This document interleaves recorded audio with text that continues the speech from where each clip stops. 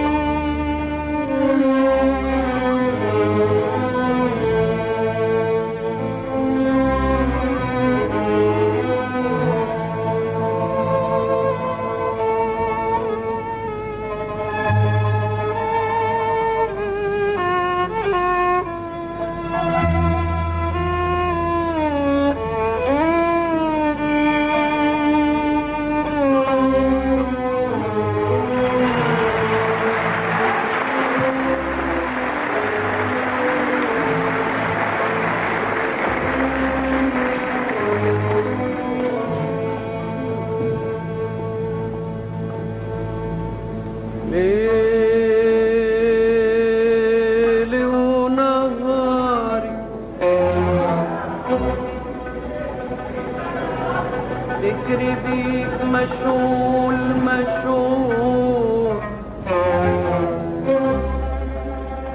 وحياتي لك وحدك ولك على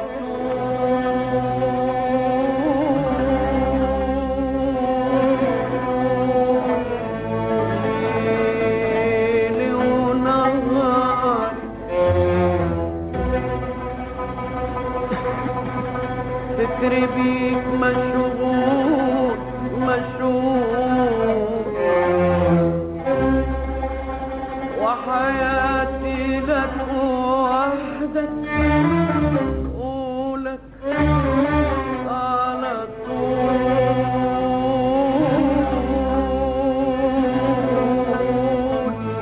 ليل ونهار فكري بيك مشغول مشغول وحياتي لك وحدك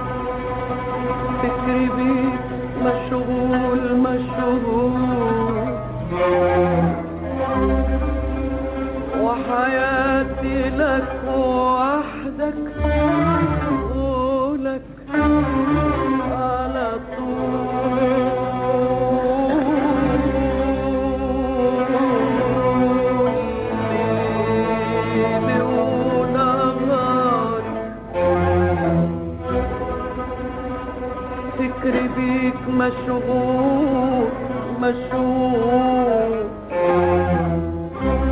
وحياتي لك وحدك ولك على طول ليلي ونهاري فكري بيك مشغول مشغول وحياتي لك وحدك ولك على طول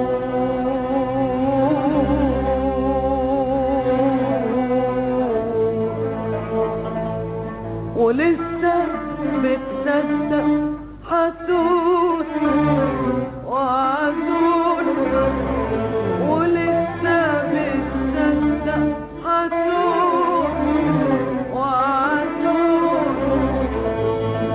قالوا لك الغيرة تزود حبي وبالدموع والغيرة تملك قلبي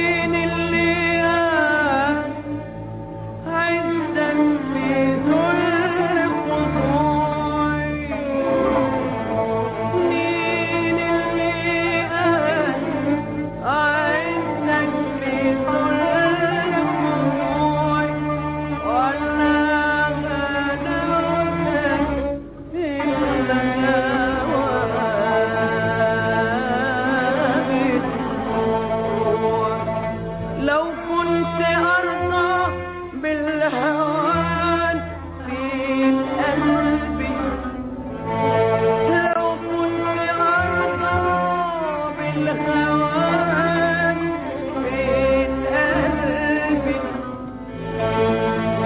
وإزاي تقولوا وتحكموا في ظلومهم،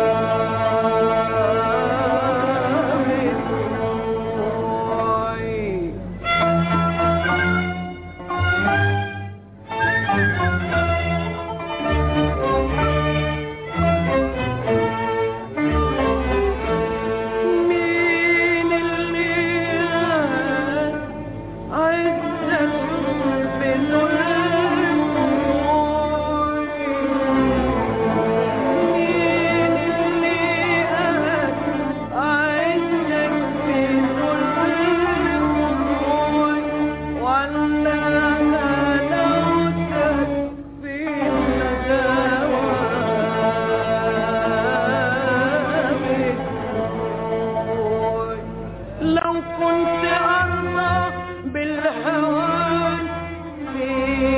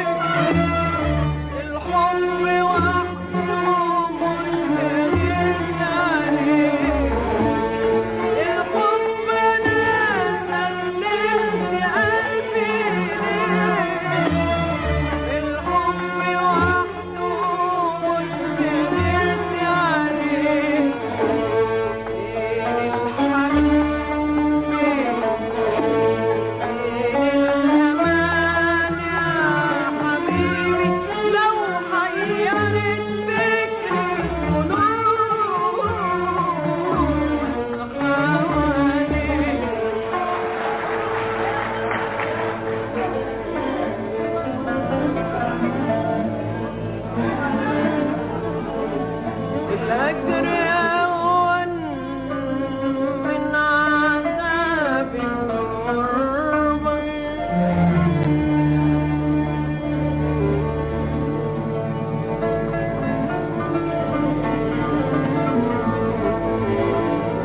الهجر أهون من عذاب الغربة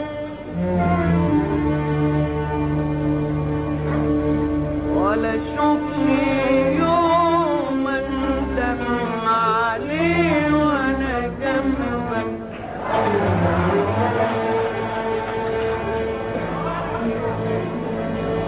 الهجر أهون من عذاب الغربة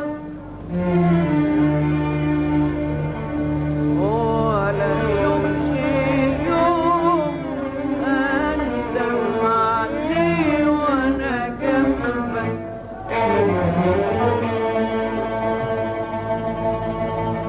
الهجر أهون من عذاب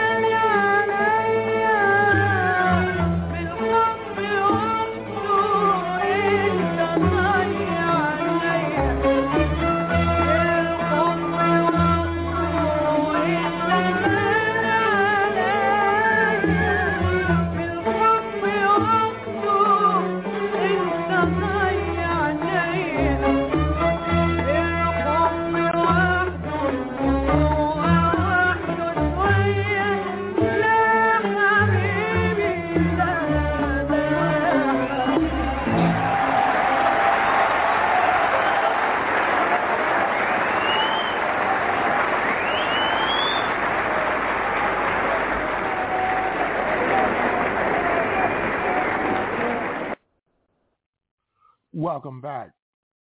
And that was the orchestra of Kulthum from the North African state of Egypt, a live broadcast, and you're listening to the Pan-African Journal, special worldwide radio broadcast for Friday, January 12th, 2024. We're broadcasting from our studios in downtown Detroit. Right now, we'd like to move into our Pan-African Newswire segment, our lead story. And these are some of the headlines in today's Pan-African Newswire. A missile has been launched from a warship during the U.S.-led coalition operation against targets in Yemen from an undisclosed location in this handout picture that is illustrated by Reuters news agency. Resistance groups across the region have roundly denounced the U.S. and the United Kingdom strikes against targets in Yemen, stating that the attacks confirm the country's allegiance with Israel amid the bloody onslaught against Palestinians in the Gaza Strip. We condemn in the strongest terms the blatant American-British aggression against brotherly Yemen, its security and sovereignty, as well as its freedom-loving and honorable people, Hezbollah said in a statement earlier today.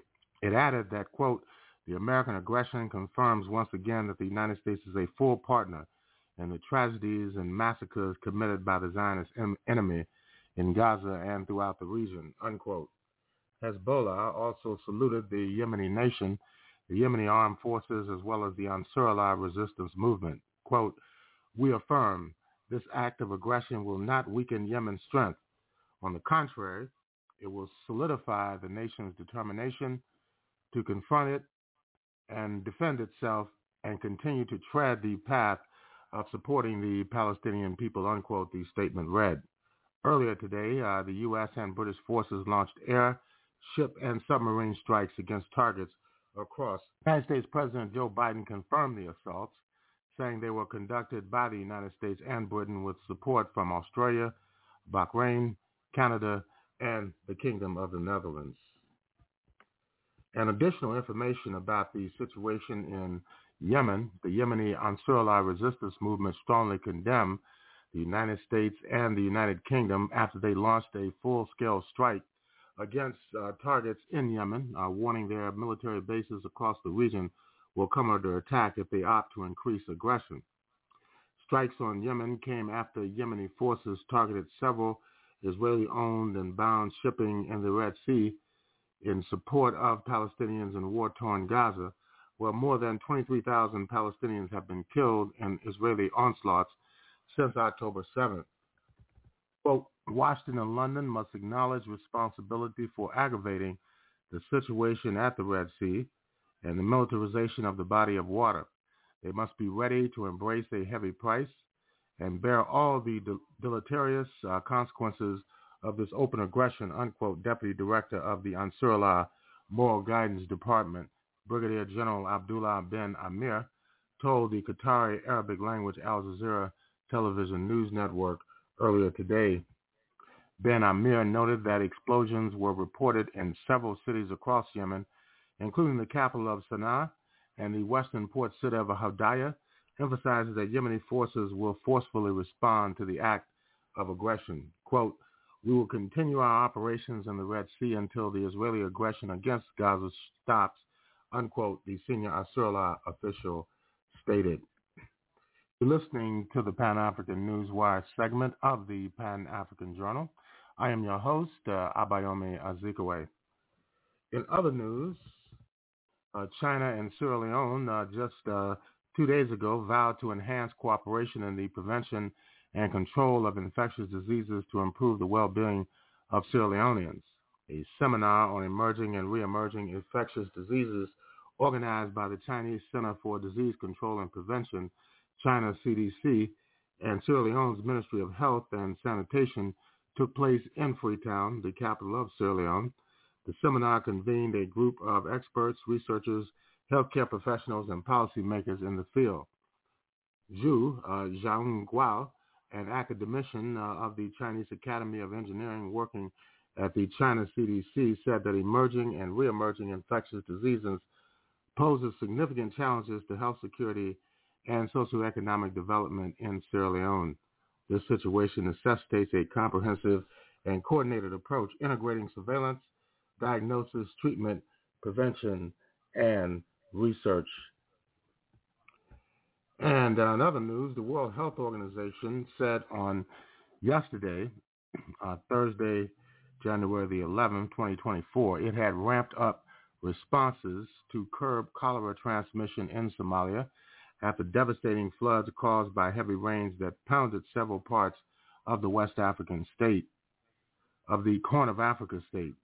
Since January 2023, a total of 18,304 suspected cases of cholera, including 46 associated deaths, were reported from 29 districts in Somalia in the Horn of Africa. Quote, the overall case fatality rate, the CFR, of 0.3% reported from the 30 districts is below the emergency threshold of 1%. However, the CFR in Beledweyne is higher than the emergency threshold, unquote.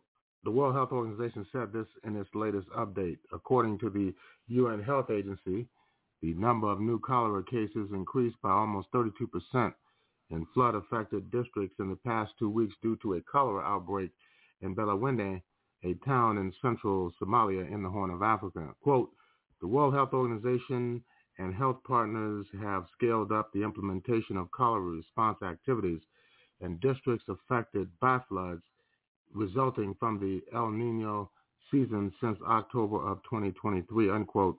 It said, the World Health Organization said Somalia has had uninterrupted cholera transmission in 30 drought-affected districts since 2022 and in Banadir region in southern Somalia since the drought of 2017. And finally, in regard to developments taking place in the Horn of Africa, in Ethiopia, the government has asserted that the fintech sector, the financial technical sector, has been one of Africa's biggest technology success stories. According to one report, the continent's 678 financial technical startup raises more than $2.7 billion US between 2021 and August of 2023. Additionally, almost all of the continent's unicorns that startup valued at more than $1 billion US are in the financial technical sector. The majority of that success has, however, come from the continent's three biggest startup markets, that is South Africa, Kenya, and Nigeria. In fact, 68% of the African financial tech or fintech startups come from these big three markets, but things are steadily changing. More and more countries are realizing the benefits that come with an effective and active tech ecosystem, with a growing number of entrepreneurs in those countries also looking to enter the space. One such country is the Federal Democratic Republic of Ethiopia, home to more than 120 million people, making it the second most populous country on the African continent. The country has many of the right ingredients to become Africa's next big fintech giant. In addition to the country's population size, it's home to large numbers of unbanked people. At the same time, the country continues to experience high economic growth and rapidly increasing connectivity levels. With those and other enabling factors in place, could Ethiopia be Africa's next big financial technical giant? In order to read these articles in their entirety, all you need to do is go to the Pan-African Newswire website, and that's going to conclude the Pan-African Newswire segment of the Pan-African Journal. In concluding this segment of our program, we'd like to remind our listeners that the Pan-African Newswire is an international electronic press service. It is designed to foster intelligent discussions on the affairs of African people throughout the continent and the world. The press agency was founded in January of 1998, some 26 years ago, and has published tens of thousands of articles and dispatches and hundreds of newspapers, magazines, journals, research reports, and on blogs and websites throughout the world. The Pan-African Newswire represents the only daily international news source on Pan-African and global affairs. If you'd like to log on to the Pan-African Newswire so you can stay abreast of some of the most pressing and burning issues of the day, just go to our website, and that's at panafricannews.blogspot.com. That's panafricannews.blogspot.com. If you'd like to have access to today's Pan-African Journal special worldwide radio broadcast, just go to the Pan-African Radio Network. That's at blogtalkradio.com/Pan-African Journal. That's blogtalkradio.com/Pan-African Journal. We'll take a break. We'll be back with more of the Pan-African Journal for this week.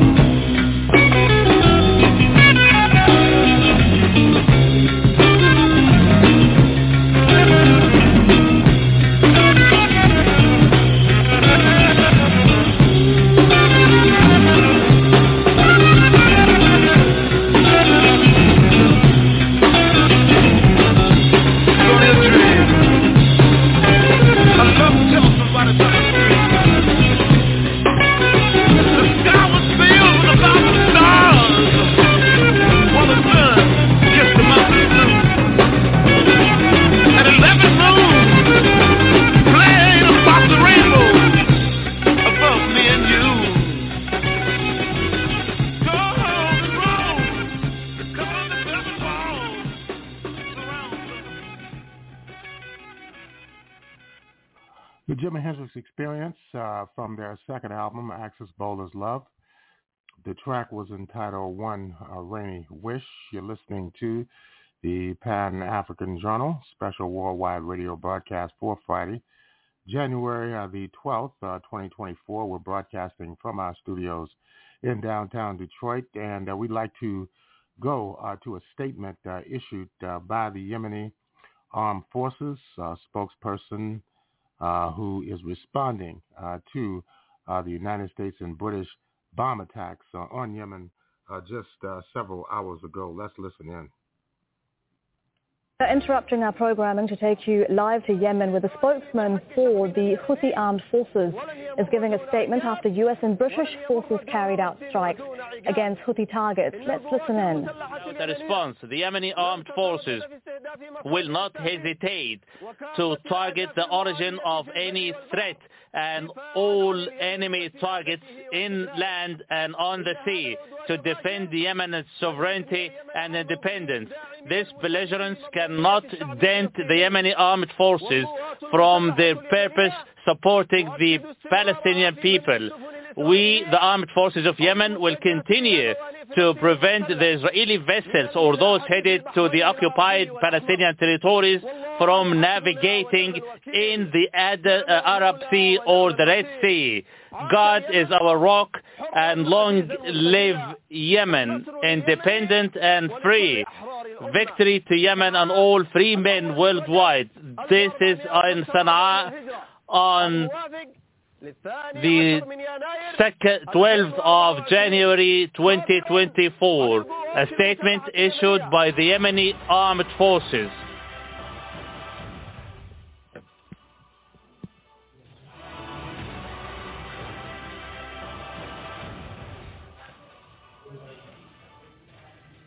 بيان صادر عن القوات المسلحة اليمنية بسم الله الرحمن الرحيم قال تعالى A statement issued by the Yemeni armed forces. He who starts an aggression against you should be fought against. The American British enemy, in the context of their support to the Israel criminal act in Gaza, launched a belligerence against the Republic of Yemen with 73 airstrikes targeting Sana'a, Hudaydah, Taiz and Saada. These airstrikes claimed the lives of 5 and caused 6 to be injured from among the ranks of our armed forces. The British-American enemy is held totally liable for their criminal belligerence against our Yemeni people. This belligerence cannot go unpunished. This cannot go without a response. The Yemeni armed forces will not hesitate to target the origin of any threats, together with all enemy targets in the land or on the sea, to defend Yemen's sovereignty and independence. This belligerent aggression cannot dent the Yemeni armed forces from supporting the Palestinian people. The Yemeni armed forces reiterate they will continue to prevent Israeli vessels or those headed to the occupied Palestinian seaport from navigating in the Arab or the Red Sea. And God is our rock, and He is the disposer of all affairs. Long live Yemen, free and independent. Victory to Yemen and all free men worldwide. Issued in Sana'a, the 1st of Rajab 1445 Hijri, the 12th of January 2024, a statement issued by the Yemeni armed forces.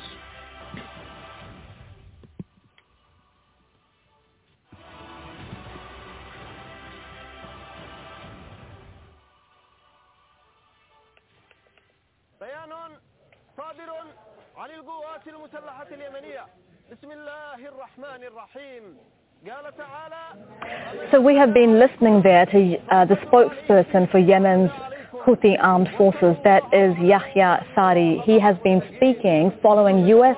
and British forces carrying out airstrikes against Houthi targets in Yemen. So those comments from the Houthi spokesperson come after, as we've said, U.S. British forces carried out airstrikes multiple sites across the country were hit, including near the capital, Sana'a, and the Yahya Sari said that 73 airstrikes, so there were 73 airstrikes targeting, he said, Sana'a, Hodeidah, and Sadr. He said that a number of their armed forces were injured in these airstrikes. He said that Yemen will continue to prevent Israel-linked vessels, ships traveling in the Red Sea that are linked to Israel in any way, from navigating in the Red Sea, and maintain that this is in support of the Palestinian people in Gaza, that they will not stop until there is a ceasefire in Gaza.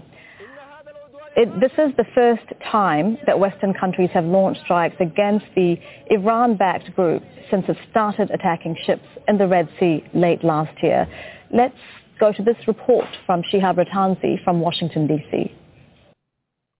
Welcome back, and that was a statement by the Yemeni spokesperson for the Yemeni Armed Forces, and you're listening to the Pan-African Journal special worldwide radio broadcast for Friday, January 12th, 2024. We're broadcasting from our studios in downtown Detroit. Now we'd like to go into a more in-depth report on what the actual impact of these airstrikes by the United States, by the United Kingdom, against the people of Yemen. Let's listen in.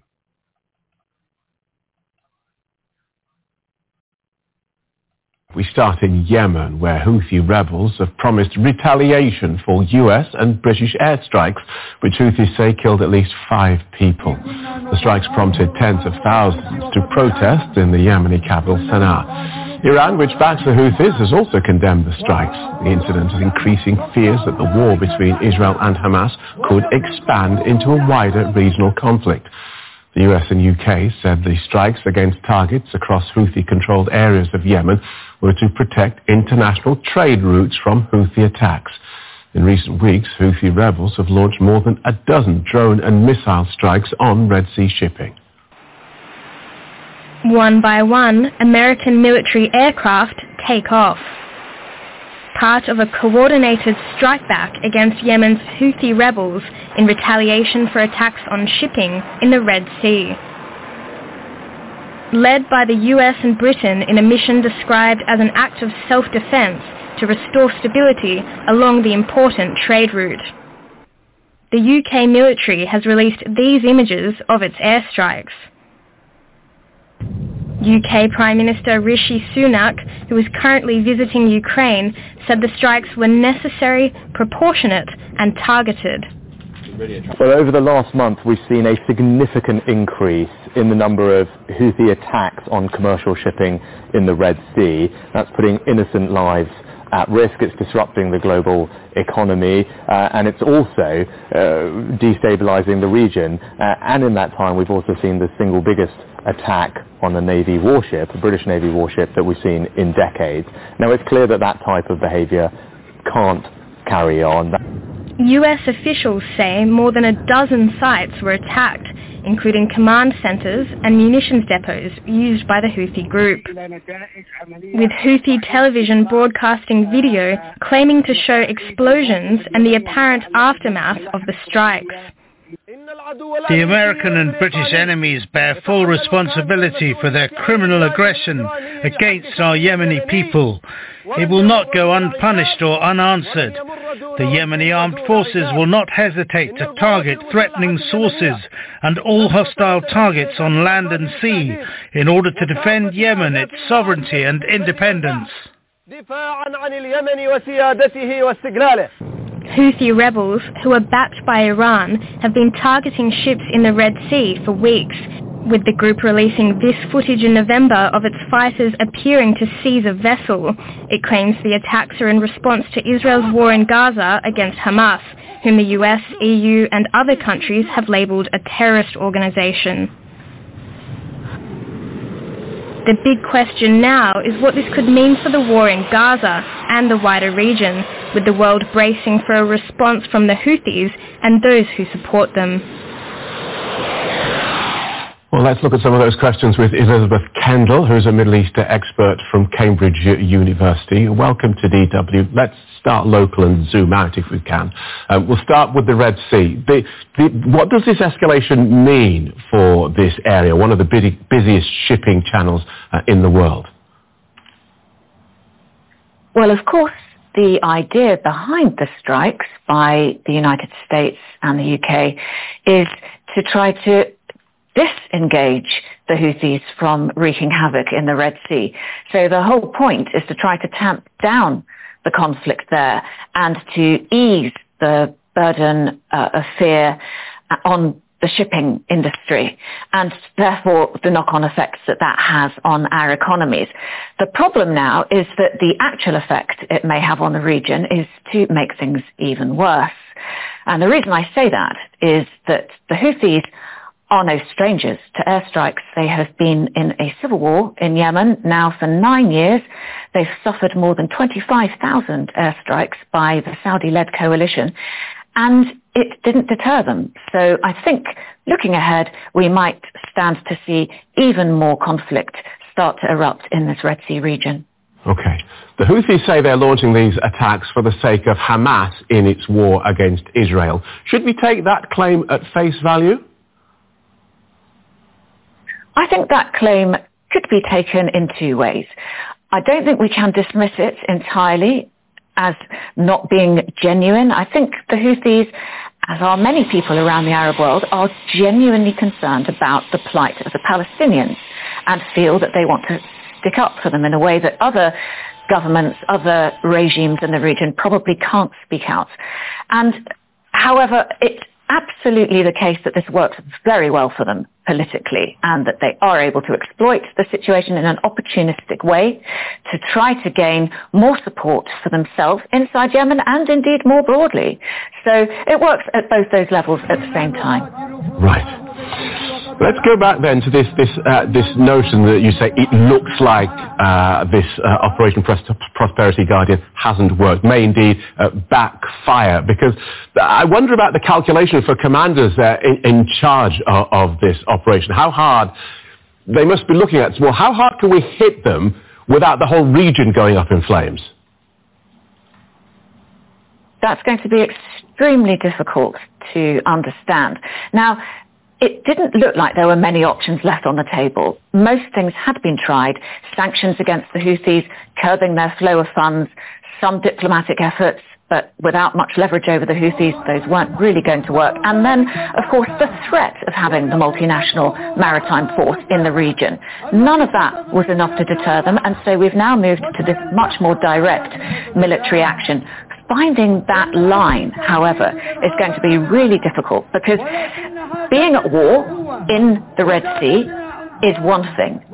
Sea is one thing. Land, taking this fight now to Yemen, to a land-based airstrike situation, that really could inflame the region. And the Houthis for sure will be milking this for all that they have. It plays into their narratives of being the victim of the US and its allies being aggressive towards Arab and Muslim states. That's right. Exactly how they wanted to pitch it. Just a quick final thought on whether the Houthis could just wait this out, because the US has shown itself now to be disinclined to become too deeply involved in foreign adventures. The Houthis could just absorb this. America gets bored or distracted. It's got an election on the way. And then the Houthis are still there, and maybe even a change of policy at the White House. This is precisely the dilemma here, because it is an unequal war. On the one hand, we have the US and allies who do not want to get bogged down in a war and who are very sensitive to casualties. And on the other, we have the Houthis who are quite willing to take significant casualties, who seem quite comfortable with the discomfort of their populations, who have been at war now on and off in the region for almost 20 years, since 2004, in fact. And so they're hardened, they're used to this.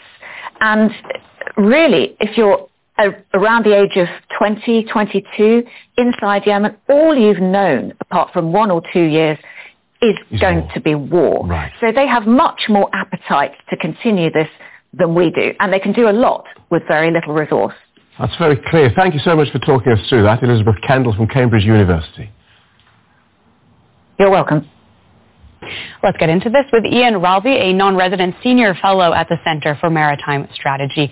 Welcome to DW News. I'd like to start by setting the stakes a little bit here. Can you tell us what this escalation means for the Red Sea, one of the busiest shipping channels in the world?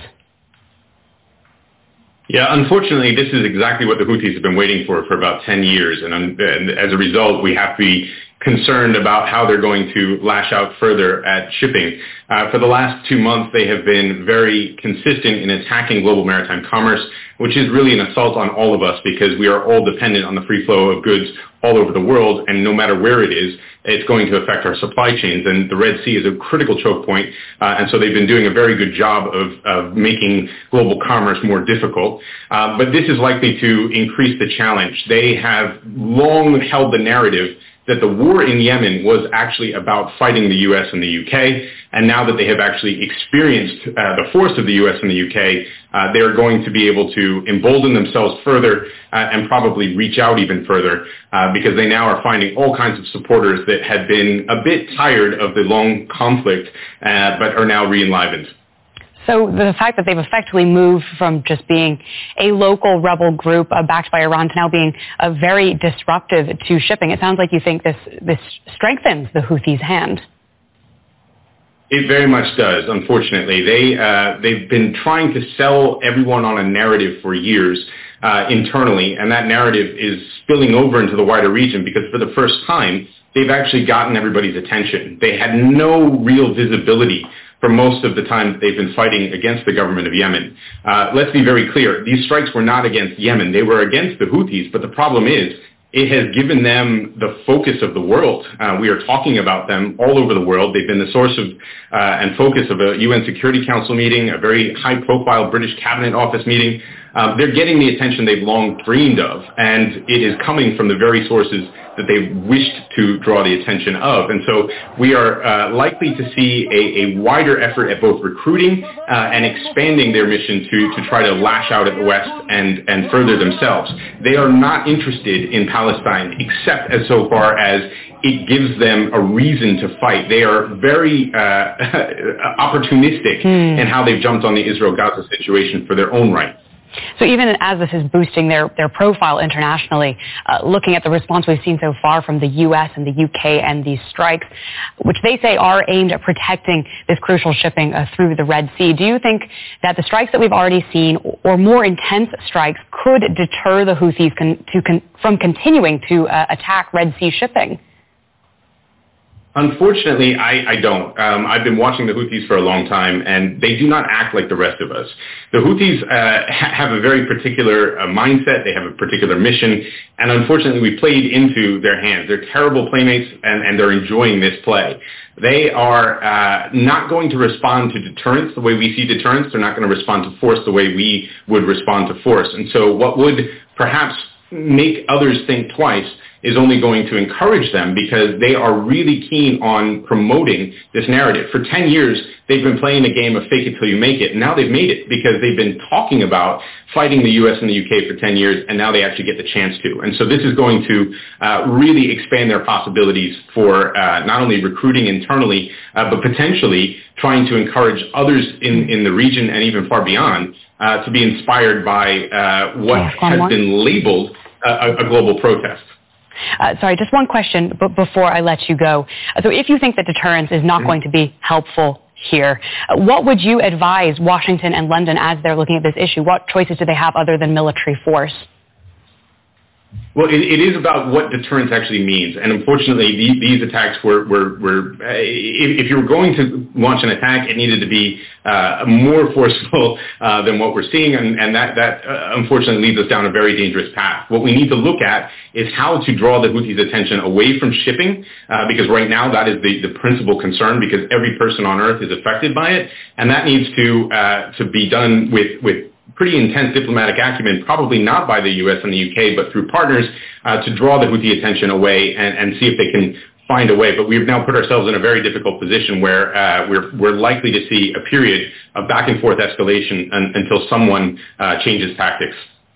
Well, thank you so much for sharing your insights with us today. That's Ian Ralby with the Center for Maritime Strategy. We very much appreciate your time.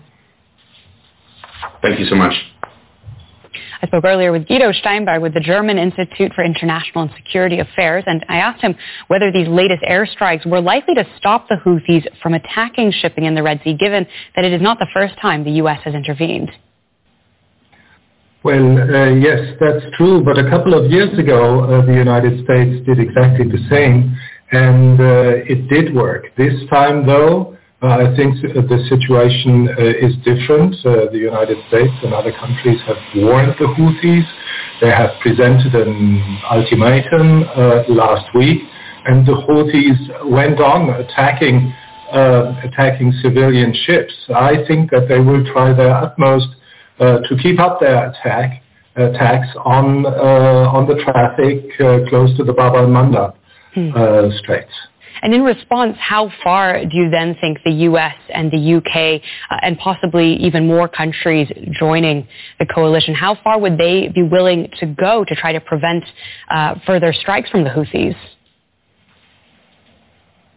Well, I think that the United States and Britain and also some other countries will keep up their airstrikes against the Houthis if the Houthis don't stop the attacks on traffic in the Red Sea, but they do not have any more alternatives. The situation in Yemen is dangerous. The civil war has calmed down in the last 2 years, but the Houthis are always able to hit Saudi targets, and that has proved to be extremely dangerous in recent years. The Houthis have attacked the capital, Riyadh. They have attacked oil installations. They have also attacked the United Arab Emirates. And there is the danger that any American and British strikes on Yemen might provoke a renewed outbreak of the civil war in Yemen and of the attacks on Saudi Arabia and the UAE. And I don't think that this is the outcome that Washington wants. Indeed. Tell us more about that and where Saudi Arabia stands in all of this, because it's of course been trying to end both the conflict with the Houthis and also just reduce tensions with its regional rival Iran lately. Yes. Well, Saudi Arabia is in a difficult situation.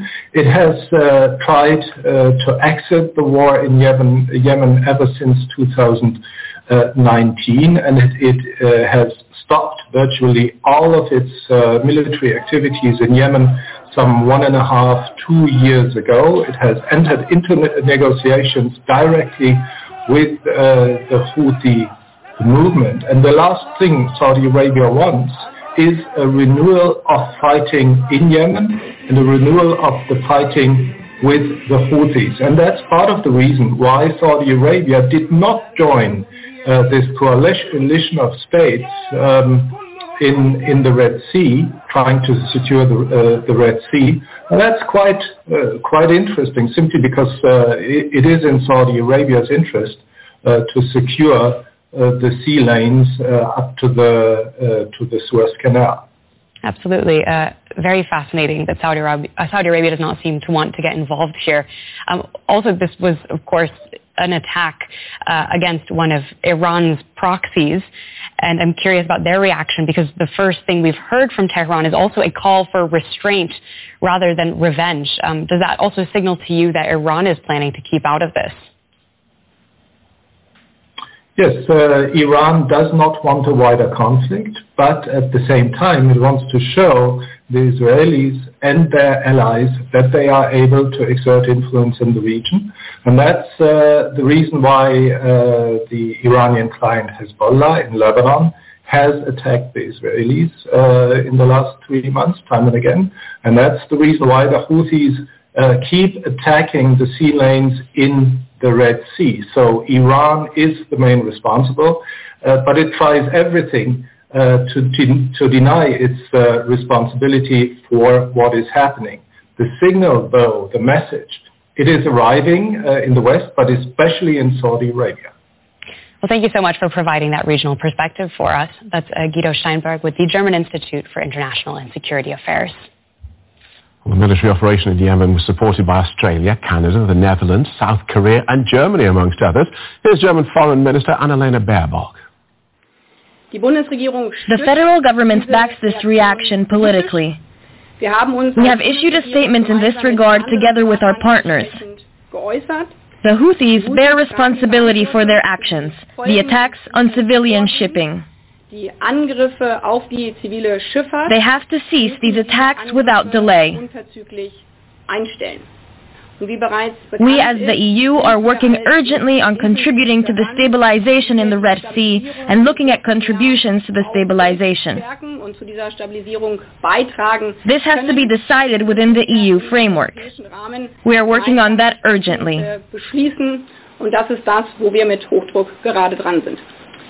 Well, like the German Foreign Secretary, Tobias Bacheler is a member of the German Parliament for the Green Party. He also sits on the Parliament's Committee on Foreign Affairs. Welcome to DW. So we just heard Annalena Baerbock say the EU is looking for ways to contribute to the stabilization in the Red Sea. What is that likely to look like? I assume that this is mainly regarding, assuring the safety of merchant vessels. Probably we're talking about Marines securing the passage. I think that's the way to go for the European Union. Right. So is that Germany's Bundeswehr, German sailors, Germany's Navy are going out into the Red Sea ready to engage the Houthis in direct combat? Well, possibly, yes. I would say so, but of course it means it's embedded in an international approach to securing our merchant or all merchant vessels and their security. And of course, if the Houthis decide to further attack civil but also military targets in the Red Sea or somewhere around, that would also mean that if we participate, that means we're securing that, of course, also, if necessary, in a matter of combat. Right. So this is a plan that you support. How far progressed is it? Honestly, I can't tell. Currently, we have no information yet. As you know, the Bundeswehr is a parliamentarian army, or so-called parliamentarian army, which means every time they are sent into any kind of mission, the parliament needs to discuss on it and agree on it.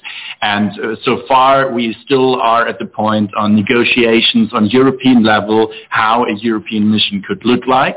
And if we know further information about that, or if we have an agreement on European level, I expect a proposal to come to the Parliament and an expectation to come to the Bundeswehr or towards the Bundeswehr in Germany. And that's when we are going to discuss that. But so far, we have no further information or anything as that this is currently under negotiation on European level. And what is it that you believe German soldiers, sailors, airmen would potentially be fighting and dying for? What would their mission be? Well, protecting civil and merchant vessels. I think that's the key, and that's the biggest problem with the attacks of the Houthis within the last few weeks that we have seen, that they decided to attack vessels that they believed were aligned with Israel. And as the expert before, as Elizabeth Kendall just said, the Houthis are exploiting a political situation where they hope to align with the Palestinians. I don't believe they are doing anything in favor really for the Palestinian with that. But above all, attacking civil and merchant vessels can't be tolerated. And so, briefly, is Germany's Bundeswehr willing or even able to engage in a direct confrontation with Houthis in the Red Sea? It was only 2014 that equipment shortages meant German soldiers were using broomsticks instead of heavy machine guns during a NATO military exercise. You actually have the wherewithal to do this. First of all, yes, and second of all, to get one thing clear, I do hope that the Houthis will stop their attacks, not only if they see that the European Union is willing to protect their and other civil and merchant vessels, so that it won't be necessary, but if it's necessary, if the Houthis decide to further attack ships, whether it's merchant vessels or Navy ships that we might be sending there, of course, I'm pretty sure that our Bundeswehr is ready to combat them. Thank you for joining us. Tobias Bachherler, a Green member of the German Parliament's Foreign Affairs Committee. Thank you so much. Thank you very much. So let's dig into where Germany fits into all this and get some perspective from Germany's biggest opposition party. Johann Wadefuhl joins me now. He is a member of parliament for the conservative CDU party and a defense and foreign policy expert. Welcome to DW News. We've just heard the German foreign minister there saying that the EU is looking for ways to contribute to the stabilization in the Red Sea. Can you give us a sense of what that could look like? Yes, good afternoon. I would like to say that we as opposition, we as Christian Democrats support absolutely what our foreign minister Annalena Baerbock just said. It is very good and necessary that Germany, as a country belonging to NATO and European Union, backs what the United States, United Kingdom and other of our allies did. It was necessary to give that signal to the Houthis that they cannot go on with these strikes onto the Red Sea, to the Suez Canal, that endangers our supply chains. That is not acceptable anymore. So we politically absolutely support this, and we as opposition back our government on this path. And of course, we as Germany always need an international framework to legally make it possible for Germany to join these military actions. And we just, as Annalena Baerbock said, we are trying to find a framework on the European level, and I hope that will be successful as soon as possible. So we are looking at a possible military response from Germany with unity within Parliament between the coalition government and your opposition CDU. Did I understand that correctly? Yes, absolutely. We would support that. If the government comes over to us and asks us for support, there will be political support. There will be the support in our parliament. We do have Navy units in the region. The German Navy is able to support these military strikes, and also with other military means. Germany is politically ready to support our allies, because if we want to stop an escalation there has to be a clear political and also military signal to the Houthis that they cannot go on, and this is also a political sign to Iran in order to stop the Houthis, because they are the ones who are behind the Houthis, not only militarily but also politically. So that is very necessary in these times. If I may just jump in, if Germany is willing to commit these naval units and perhaps other forms of military action, does that not have the potential to drag Germany here into a much wider regional conflict with Iran, for example, which you've just said are strong backers of the Houthis? I think it's just the other way around, because it's a similar situation to the situation in Ukraine. If you do not signal very clear to the ones who start violating international law, if you do not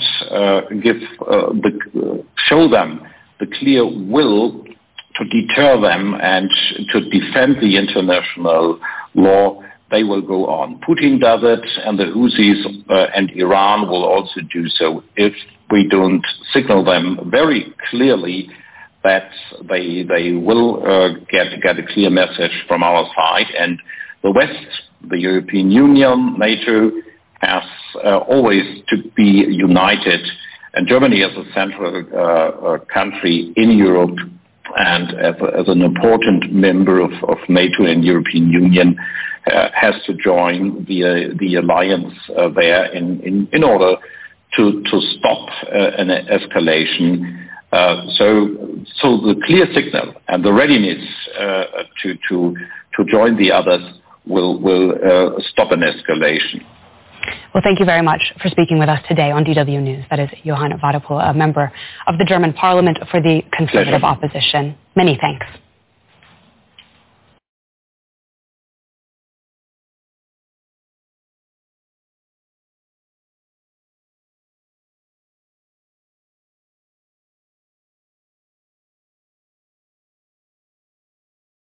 Welcome back. And that was a report on developments taking place in Yemen. And of course, we at the Pan-African Journal and the Pan-African Newswire have been covering the issue over the last 3 months and even before. You're listening to the Pan-African Journal, special worldwide radio broadcast for today, Friday, January the 12th, 2024, and we've been broadcasting live from our studios in downtown Detroit. And we'll take a break. We'll be back with more of our program for this week.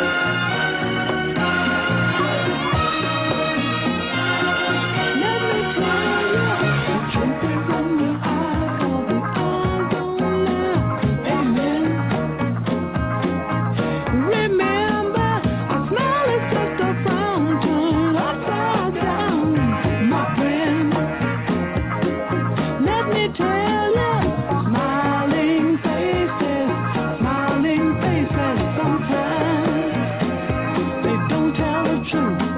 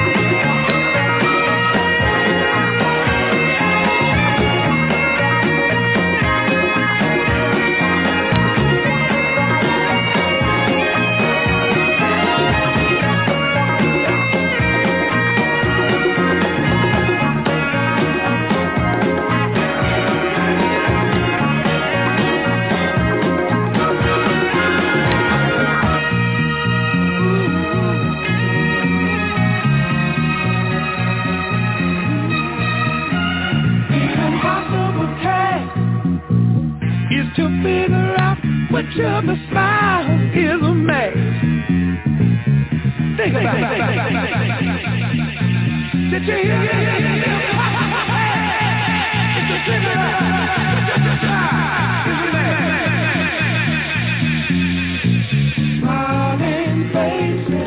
Smiling faces sometimes don't show the truth.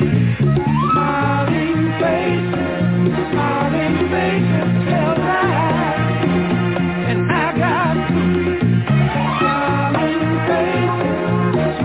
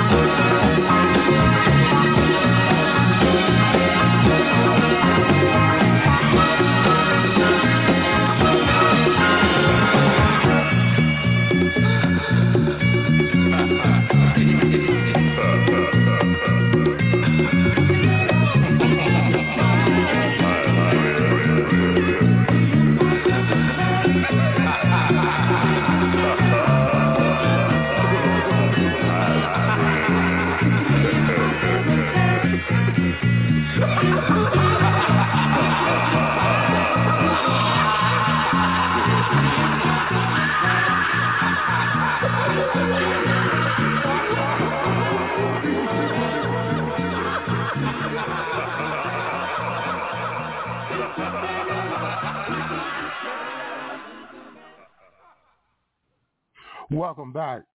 And that was the Temptations with their rendition of Smiling Faces. And you're listening to the Pan-African Journal, special worldwide radio broadcast for Friday, January 12th, 2024. We're broadcasting from our studios in downtown Detroit, Michigan, USA. And right now we want to move back to the question of Palestine. Yesterday, the South African government went to the International Court of Justice, the highest world court affiliated with the United Nations organization. And today, the racist state of Israel gave its response to the charges being put forward by the Republic of South Africa charging genocide against the state of Israel. Let's listen to the Minister of Justice, Ronald Lamola, and his address to the media today in the aftermath of the statements put forward before the court by the state of Israel.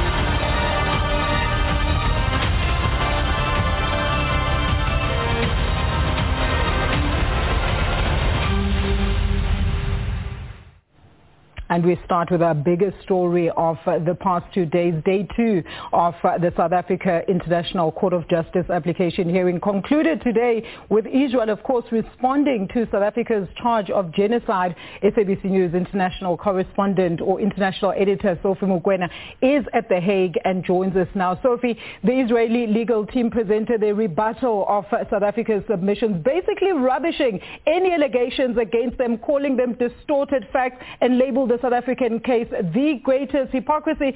Give us the latest from that side.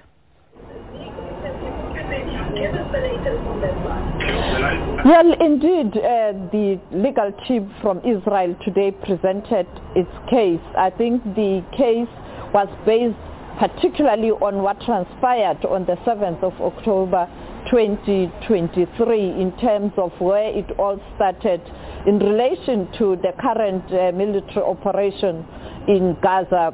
The team saying that many Israel citizens were killed, some were nationals from other countries, and therefore Israel had to respond and defend itself. And as long as you have Hamas operating in Gaza, you will continue to have this kind of attacks. And also they were arguing that the case that was presented by South Africa yesterday doesn't hold water in relation to the genocide. They were saying that at all times the officials from Israel government have tried to make ordinary citizens aware when they were going to launch particular operations to ensure that people are able to move to secure places. But we saw that that didn't help because still many people died. We're talking about more than 20,000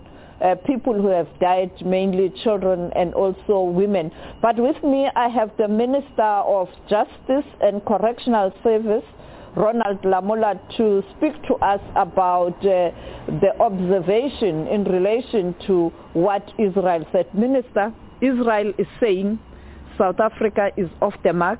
There is no genocide in Gaza because they do communicate. Secondly, in defense of Israel, they will have to hunt Hamas because there's a chance that Hamas can strike back. Your case, you are saying there was a genocide and there is still genocide, and therefore the court must intervene. Do you think what you put forward yesterday is strong enough to convince the judges that there must be a provisional measure in relation to asking Israel to halt its operation?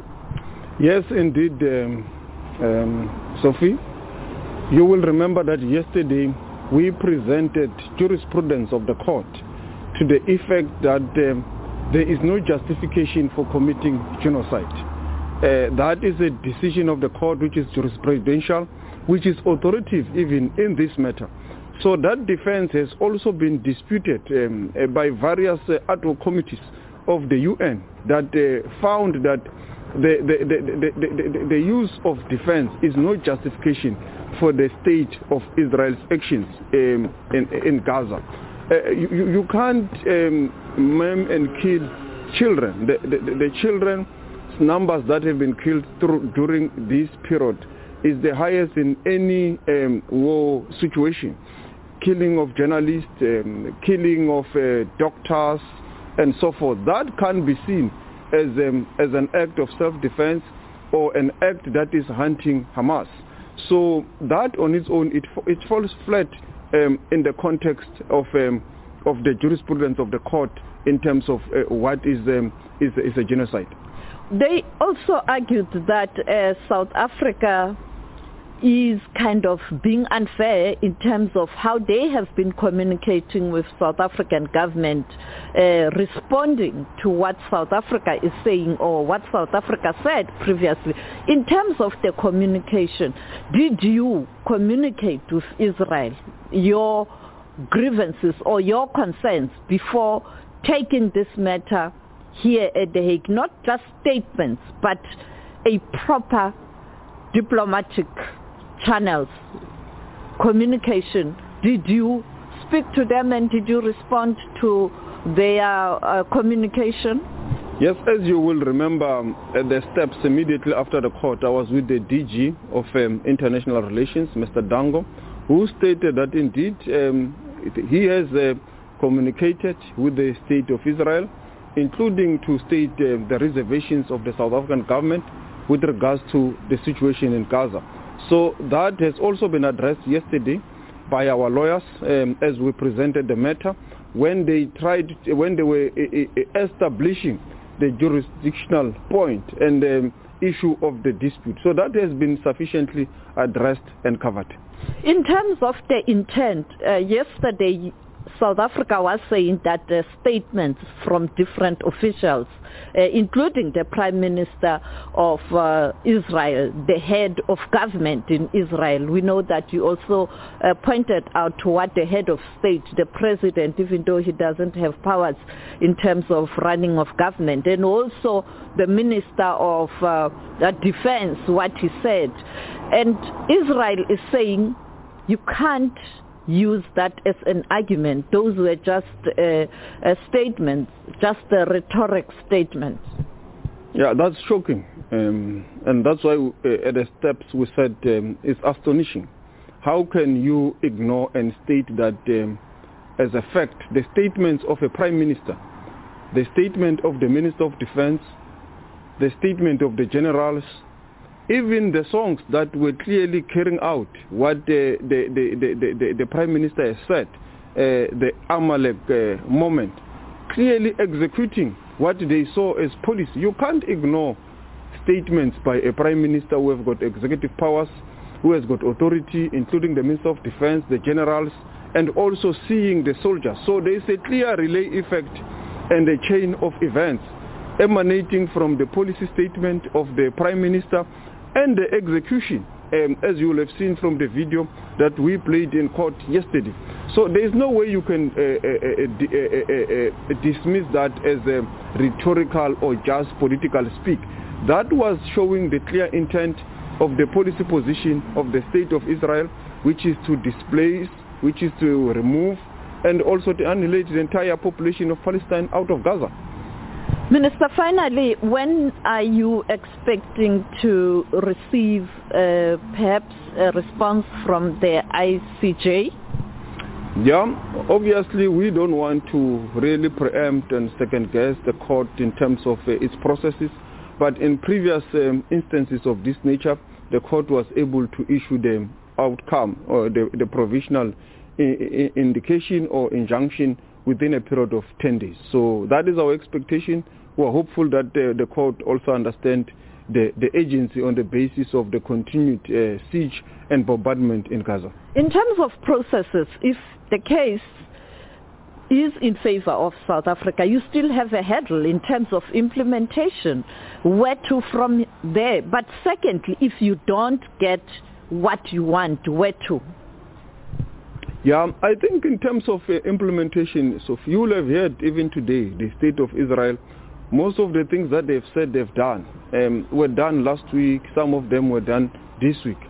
Even the statements issued by the government, also the government of the USA, the Secretary of State, there is a sign that they are backtracking and they are beginning to understand the gravity of the papers that were submitted. So the papers already had an impact with the work. So we believe that the issuing of the judgment will be more authoritative, will also help to ensure that there is protection of the people of Palestine. And Minister, do you think this case, it is what compelled Israel to scale down its operations as they have announced, but you still get information that people are still dying in Gaza? Yes, I mean, what they have said today in court, that is what they've said, that they've done in the past week or two. It is clear that it was done after the papers were received, including the communication of the language to be used and so forth. But the court judgment will be very authoritative, will be helpful, so that as we move to deal with the merits of the matter, it must enable a lasting solution in Gaza. As we are saying, as we speak now, the continued bombardment and siege is continuing. What is no longer clearly visible or seen is the rhetoric that they claim is rhetoric, which we believe it's a policy statement by the government to finish off Gaza. And finally, what do you say to Africans who are currently suffering in Sudan, in some parts of the continent, in relation to abuse of human rights, and particularly in Sudan, where we are seeing a genocide unfolding, particularly in Darfur? What is South Africa doing? Back home, Africa is home. Yeah, Sophie, you'll be aware that even the matter of Palestine has been with us for more than 20 years. South Africa has been campaigning for Palestine for more than 20 years. We came to court because of the situation escalating and the agents of the matter, and with the fact that all diplomatic processes that have been undertaken by the UN has failed. So this organ of the UN becomes an element of last resort. So in all those areas that you are talking about, we are aware of our role as a country.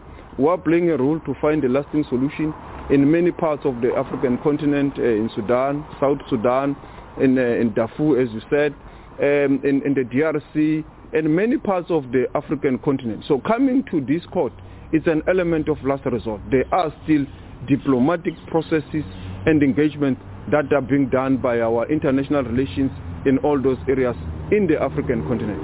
Thank you so much, Minister, for your time. That was the Minister of Justice and Correctional Services, Ronald Lamola, speaking to us here in The Hague. Welcome back. And that was South African Minister of Justice, Ronald Lamola, speaking outside of the International Court of Justice in the Netherlands at The Hague earlier today. We'll take a break. We'll be back with our concluding segment of our program.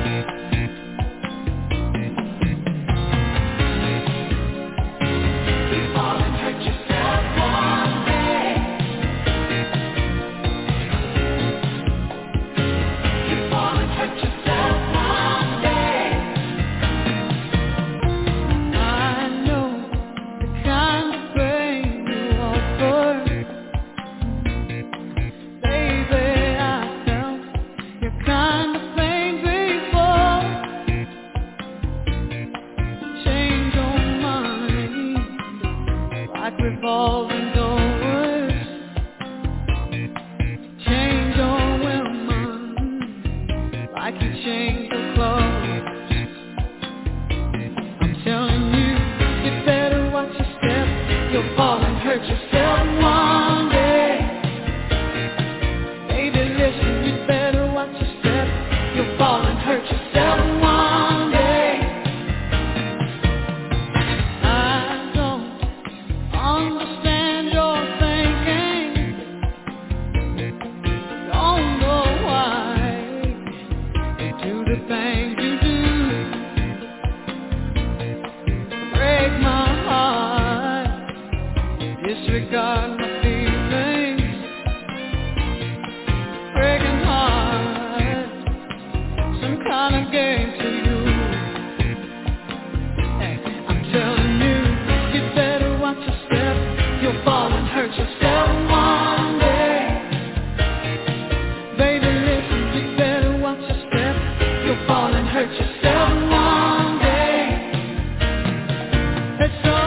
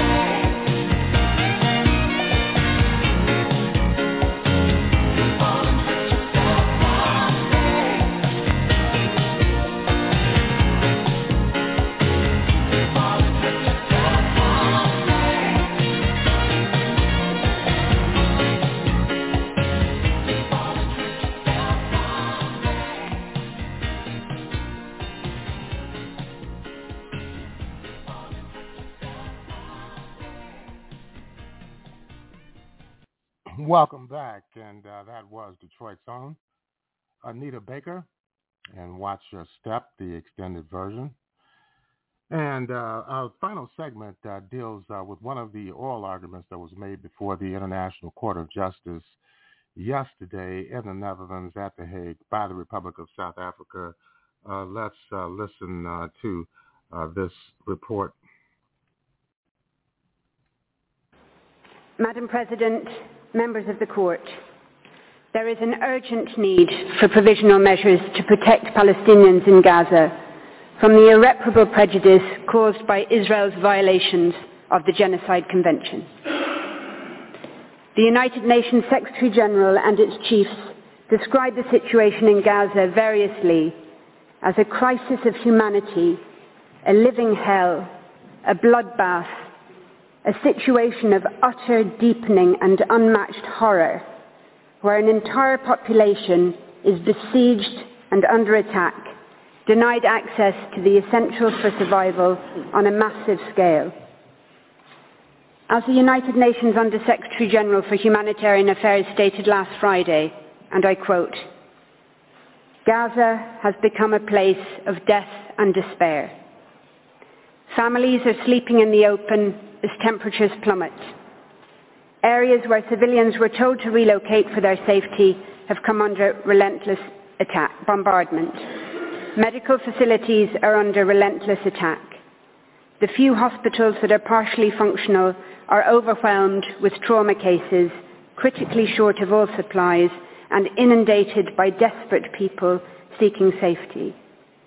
A public health disaster is unfolding. Infectious diseases are spreading in overcrowded shelters as sewers spill over. Some 180 women are giving birth daily amidst this chaos. People are facing the highest levels of food insecurity ever recorded. Famine is around the corner. For children in particular, the last 12 weeks have been traumatic. No food, no water, no school, nothing but the terrifying sounds of war day in and day out. Gaza has simply become uninhabitable. Its people are witnessing daily threats to their very existence, while the world watches on." End quote. The court has heard of the horrific death toll and of the more than 7,000 Palestinian men, women and children reported missing, presumed dead, or dying slow, excruciating deaths trapped under the rubble. Reports of field executions and torture and ill-treatment are mounting, as are images of decomposing bodies of Palestinian men, women and children left unburied where they were killed, some being picked upon by animals. It is becoming ever clearer that huge swathes of Gaza, entire towns, villages, refugee camps, are being wiped from the map. As you have heard, but it bears repeating, according to the World Food Programme, 4 out of 5 people in the world in famine or a catastrophic type of hunger are in Gaza right now. Indeed, experts warn that deaths from starvation and disease risk significantly outstripping deaths from bombings. The daily statistics stand as clear evidence of the urgency and of the irreparable prejudice. On the basis of the current figures, on average, 247 Palestinians are being killed and are at risk of being killed each day, many of them literally blown to pieces. They include 48 mothers each day, 2 every hour, and over 117 children each day, leading UNICEF to call Israel's actions a war on children. On current rates which show no sign of abating, each day, over 3 medics, 2 teachers, more than 1 United Nations employee, and more than 1 journalist will be killed, many while at work or in what appear to be targeted attacks on their family homes or where they are sheltering. The risk of famine will increase each day. Each day, an average of 629 people will be wounded, some multiple times over, as they move from place to place, desperately seeking sanctuary. Each day, over 10 Palestinian children will have one or both legs amputated, many without anesthetic. Each day, on current rates, an average of 3,900 Palestinian homes will be damaged or destroyed. More mass graves will be dug. More cemeteries will be bulldozed and bombed and corpses violently exhumed, denying even the dead any dignity or peace. Each day, ambulances, hospitals and medics will continue to be attacked and killed. The first responders who have spent 3 months without international assistance, trying to dig families out of the rubble with their bare hands, will continue to be targeted. On current figures, one will be killed almost every second day, sometimes in attacks launched against those attending the scene to rescue the wounded. Each day, yet more desperate people will be forced to relocate from where they are sheltering, or will be bombed in places where they have been told to evacuate to. Entire multi-generational families will be obliterated. And yet more Palestinian children will become WCNSF, Wounded Child, No Surviving Family, the terrible new acronym born out of Israel's genocidal assault on the Palestinian population in Gaza. There is an urgent need for provisional measures to prevent imminent, irreparable prejudice to the rights in issue in this case. There could not be a clearer or more compelling case. In the words of the Commissioner General of the United Nations Relief and Works Agency, there must be an end to the decimation of Gaza and of its people. Turning to the Court's case law, as the Court has recently reaffirmed, and I quote, "The condition of urgency is met when acts susceptible of causing irreparable prejudice can occur at any moment before the Court makes a final decision on the case," end quote. That is precisely the situation here. Any of those matters to which I have referred can and are occurring at any moment. United Nations Security Council resolutions demanding, quote, "the immediate, safe, unhindered delivery of humanitarian assistance at scale throughout Gaza and full, rapid, safe and unhindered humanitarian access," end quote, remain unimplemented. United Nations General Assembly resolutions calling for a humanitarian ceasefire have been ignored. The situation could not be more urgent. Since these proceedings were initiated on the 29th of December 2023 alone, an estimated over 1,703 Palestinians have been killed in Gaza and over 3,252 injured. As to the criterion of irreparable prejudice, for decades now, the Court has repeatedly found it to be satisfied in situations where serious risks arise to human life or to other fundamental rights. In the cases of Georgia, Russia, and Armenia, Azerbaijan, the Court ordered provisional measures, having found a serious risk of irreparable prejudice where hundreds of thousands of people had been forced from their homes. In ordering provisional measures in the latter case, the Court noted the context of, I quote, "the long-standing exposure of the population to a situation of vulnerability, including hindrances to the importation of essential goods, causing shortages of food, medicine, and other life-saving medical supplies," end quote. In Gaza, as you have heard, nearly 2 million people, over 85% of the population, have been repeatedly forced to flee their homes and shelters, not just once or twice, but some 3, 4, or more times over, into shrinking slivers of land where they continue to be bombed and killed. This is a population that Israel had already made vulnerable through 16 years of military blockade and crippling de-development.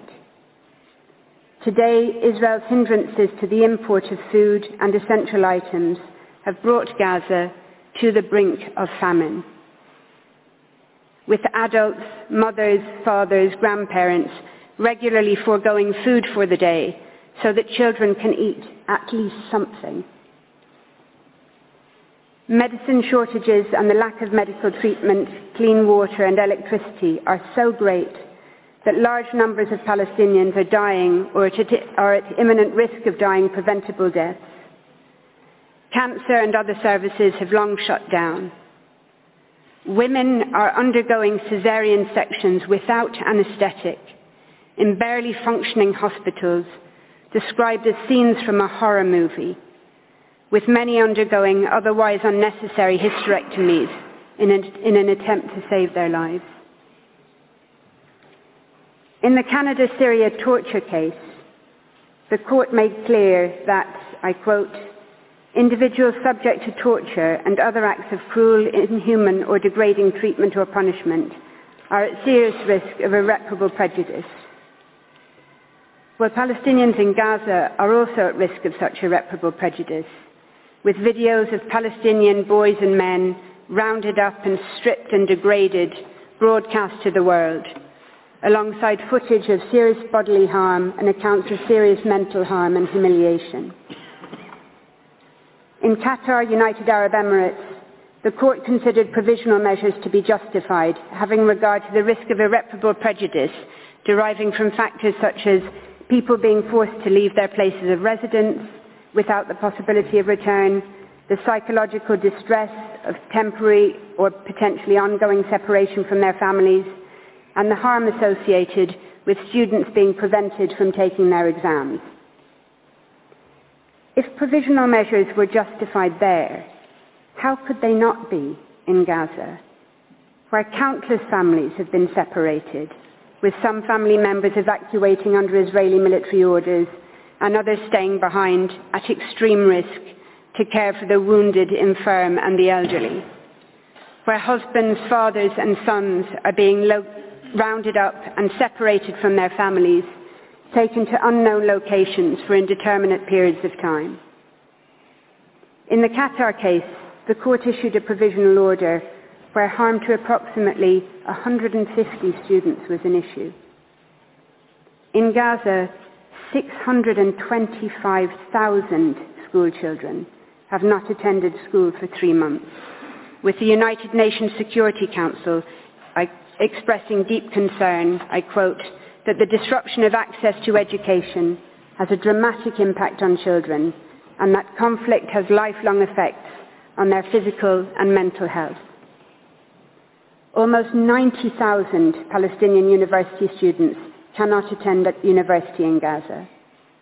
Over 60% of schools, almost all universities, and countless bookshops and libraries have been damaged or destroyed, and hundreds of teachers and academics have been killed, including deans of universities and leading Palestinian scholars, obliterating the very prospects for the future education of Gaza's children and young people. Notably, the court has found provisional measures to be justified in all 3 cases where they were previously sought in relation to violations of the Genocide Convention. It did so in Bosnia and Serbia in 1993, finding on the basis of evidence that was certainly no more compelling than that presently before the court, that it was sufficient to determine that there was, and I quote, a grave risk of acts of genocide being committed. The court found provisional measures to be justified in the Gambia-Myanmar case on the basis of a risk of irreparable prejudice to the Rohingya, subject to, quote, mass killings as well as beatings, the destruction of villages and homes, denial of access to food, shelter, and other essentials of life. More recently, in indicating provisional measures in Ukraine-Russia, the court considered that Russia's military activities had, quote, resulted in numerous civilian deaths and injuries and caused significant material damage, including the destruction of buildings and infrastructure, end quote, giving rise to a risk of irreparable prejudice. The court had regard to the fact that, quote, attacks are ongoing and are creating increasingly difficult living conditions for the civilian population, end quote, which it considered to be extremely vulnerable. The court also considered the fact that, I quote again, many persons have no access to the most basic foodstuffs, potable water, electricity, essential medicines or heating, and that many were attempting to flee under extremely insecure conditions. This is occurring in Gaza on a much more intensive scale to a besieged, trapped, terrified population that has nowhere safe to go. Lest the contrary be suggested, it is clear from Ukraine-Russia that the fact that the urgent risk of irreparable harm arises in a situation of armed conflict does not undermine, much less preclude, a request for provisional measures. That's also clear from the court's other judgments. So in the case of armed activities on the territory of the Congo, for example, the court ordered provisional measures based on its finding that, quote, persons, assets and resources present on the territory of the Congo, particularly in the area of conflict, remain extremely vulnerable, and that there was a serious risk that rights at issue in the case may suffer irreparable prejudice, end quote.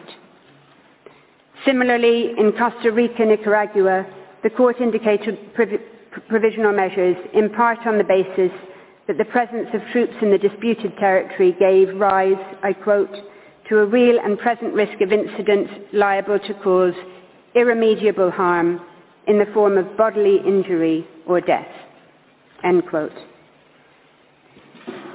In relation to the Genocide Convention in particular, the court recalled in Gambia, Myanmar, that, quote, states parties expressly confirmed their willingness to consider genocide as a crime under international law, which they must prevent and punish independently of the context of peace or of war in which it takes place, end quote. More recently, in the case of Guyana, Venezuela, the court considered that the serious risk of Venezuela, quote, acquiring and exercising control and administration of the territory in dispute, end quote, gave rise to a risk of irreparable prejudice to the rights asserted in the case. Similar factors are an issue here, having regard to the territorial ambitions and settlement plans for Gaza being raised by members of the Israeli government, and the relationship of those factors to the very survival of Palestinians in Gaza as such. Similarly, any scaling up by Israel of access of humanitarian relief to Gaza in response to these proceedings or otherwise would be no answer to South Africa's request for provisional measures. In the case of Iran, United States, the court found a risk of irreparable harm from the exposure of individuals to danger to health and life caused by restrictions placed on medicines and medical devices, foodstuffs, and other goods required for humanitarian needs. That was notwithstanding the assurances offered by the United States for it to expedite the consideration of humanitarian issues, and notwithstanding the fact that essentials were in any event exempt from the United States sanctions. The court considered that the assurances were, I quote, not adequate to address fully the humanitarian and safety concerns raised, and that there remained a risk that measures adopted by the United States may entail irreparable consequences. In Armenia, Azerbaijan, unilateral undertakings to alleviate restrictions alongside the full resumption of humanitarian and commercial deliveries did not defeat requests for the indication of provisional measures. The court was clear that while contributing, quote, towards mitigating the imminent risk of irreparable prejudice resulting from the military operation, those developments did not remove the risk entirely. Indeed, in Georgia, Russia, the court made clear that it considers a serious risk to subsist where, quote, the situation is unstable and could rapidly change. The court considered, quote, given the ongoing tension and the absence of an overall settlement to the conflict in this region, populations also remain vulnerable, end quote. Israel continues to deny that it is responsible for the humanitarian crisis it has created, even as Gaza starves. The aid it has belatedly begun to allow in is wholly inadequate and does not come anywhere close to the average 500 trucks being permitted daily before October 2023, even under the blockade. Any unilateral undertakings Israel might seek to give about future aid would not remove the risk of irreparable prejudice, not least considering Israel's past and current conduct towards the Palestinian people, including the 16 years of brutal siege on Gaza. In any event, as the United Nations Secretary General has made absolutely clear, it is a mistake to measure, quote, the effectiveness of the humanitarian operation in Gaza based on the number of trucks allowed in. As he stressed, I quote, the real problem is that the way Israel is conducting this offensive means that the conditions for the effective delivery of humanitarian aid no longer exist. That would require security, staff who can work in safety, logistical capacity, and the resumption of commercial activity. It requires electricity and steady communications. All of these remain absent, end quote. Indeed, only shortly after Israel opened the Kerem Shalom crossing to goods in late December 2023, it was struck in a drone attack, killing 5 Palestinians and leading to another temporary closure. Nowhere and nobody is safe. As the United Nations Secretary General and all its chiefs have made clear, without a halt to Israel's military operations, crossings, aid convoys and humanitarian workers, like everyone and everything else in Gaza, remain at imminent risk of further irreparable prejudice. An unprecedented 148 United Nations staff have been killed to date. Without a halt to Israel's military activity in Gaza, there will be no end to the extreme situation facing Palestinian civilians. Madam President, members of the Court, if the indication of provisional measures was justified on the facts in those cases I have cited, how could it not be here, in a situation of much greater severity, where the imminent risk of irreparable harm is so much greater? How could they not be justified in a situation that humanitarian veterans from crises spanning as far back as the killing fields of Cambodia, people who, in the words of the United Nations Secretary General, have seen everything, if they say it is so utterly unprecedented that they are out of words to describe it? It would be a complete departure from the long and established line of jurisprudence that this court has firmly established and recently reconfirmed for the court not to order provisional measures in this case. The imminent risk of death, harm and destruction that Palestinians in Gaza face today and that they risk every day during the pendency of these proceedings, on any view justifies, indeed compels, the indication of provisional measures. Some might say that the very reputation of international law, its ability and willingness to bind and to protect all people equally, hangs in the balance. But the Genocide Convention is about much more than legal precedent. It is also fundamentally about the confirmation and endorsement of elementary principles of morality. The court recalled the 1946 General Assembly resolution on the crime of genocide, which made clear that, I quote, genocide is a denial of the right of existence of entire human groups, as homicide is the denial of the right to live of individual human beings. Such denial of the right of existence shocks the conscience of mankind, results in great losses to humanity in the form of cultural and other contributions represented by these human groups, and is contrary to moral law and to the spirit and aims of the United Nations, end quote. Notwithstanding the Genocide Convention's recognition of the need to rid the world of the odious scourge of genocide, the international community has repeatedly failed. It failed the people of Rwanda. It had failed the Bosnian people and the Rohingya, prompting this court to take action. It failed again by ignoring the early warnings of the grave risk of genocide to the Palestinian people, sounded by international experts since 19th of October of last year. The international community continues to fail the Palestinian people, despite the overt, dehumanizing, genocidal rhetoric by Israeli governmental and military officials, matched by the Israeli army's actions on the ground. Despite the horror of the genocide against the Palestinian people being live-streamed from Gaza to our mobile phones, computers, and television screens, the first genocide in history where its victims are broadcasting their own destruction in real time in the desperate, so far vain hope that the world might do something.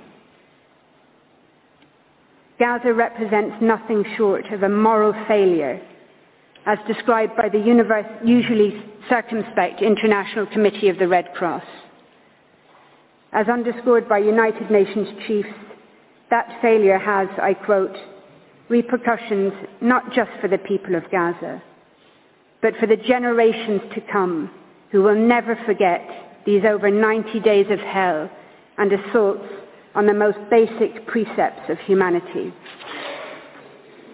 As stated by a United Nations spokesperson in Gaza last week, at the site of a hospital clearly marked with the symbol of the Red Crescent, where 5 Palestinians, including a 5-day-old baby, had just been killed. The world should be absolutely horrified. The world should be absolutely outraged. There is no safe space in Gaza, and the world should be ashamed. Madam President, members of the court, in conclusion, I share with you 2 photographs.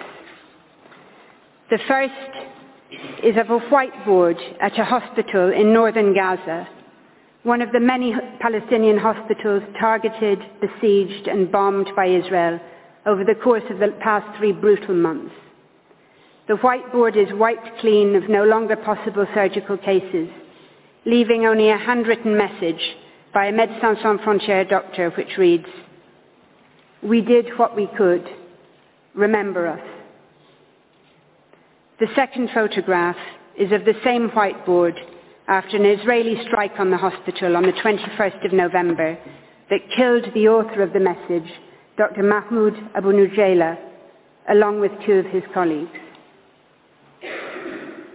Just over a month later, in a powerful sermon delivered from a church in Bethlehem on Christmas Day, the same day Israel had killed 250 Palestinians, including at least 86 people, many from the same family, massacred in a single strike on Maghazi refugee camp. Palestinian pastor Munzar Ishaq addressed his congregation and the world, and he said, and I quote, "Gaza as we know it no longer exists. This is an annihilation. This is a genocide. We will rise. We will stand up again from the midst of destruction, as we have always done as Palestinians, though this is by far maybe the biggest blow we have received." But he said, "No apologies will be accepted after the genocide. What has been done has been done. I want you to look in the mirror and ask, where was I when Gaza was going through a genocide. South Africa is here before this court in the Peace Palace. It has done what it could.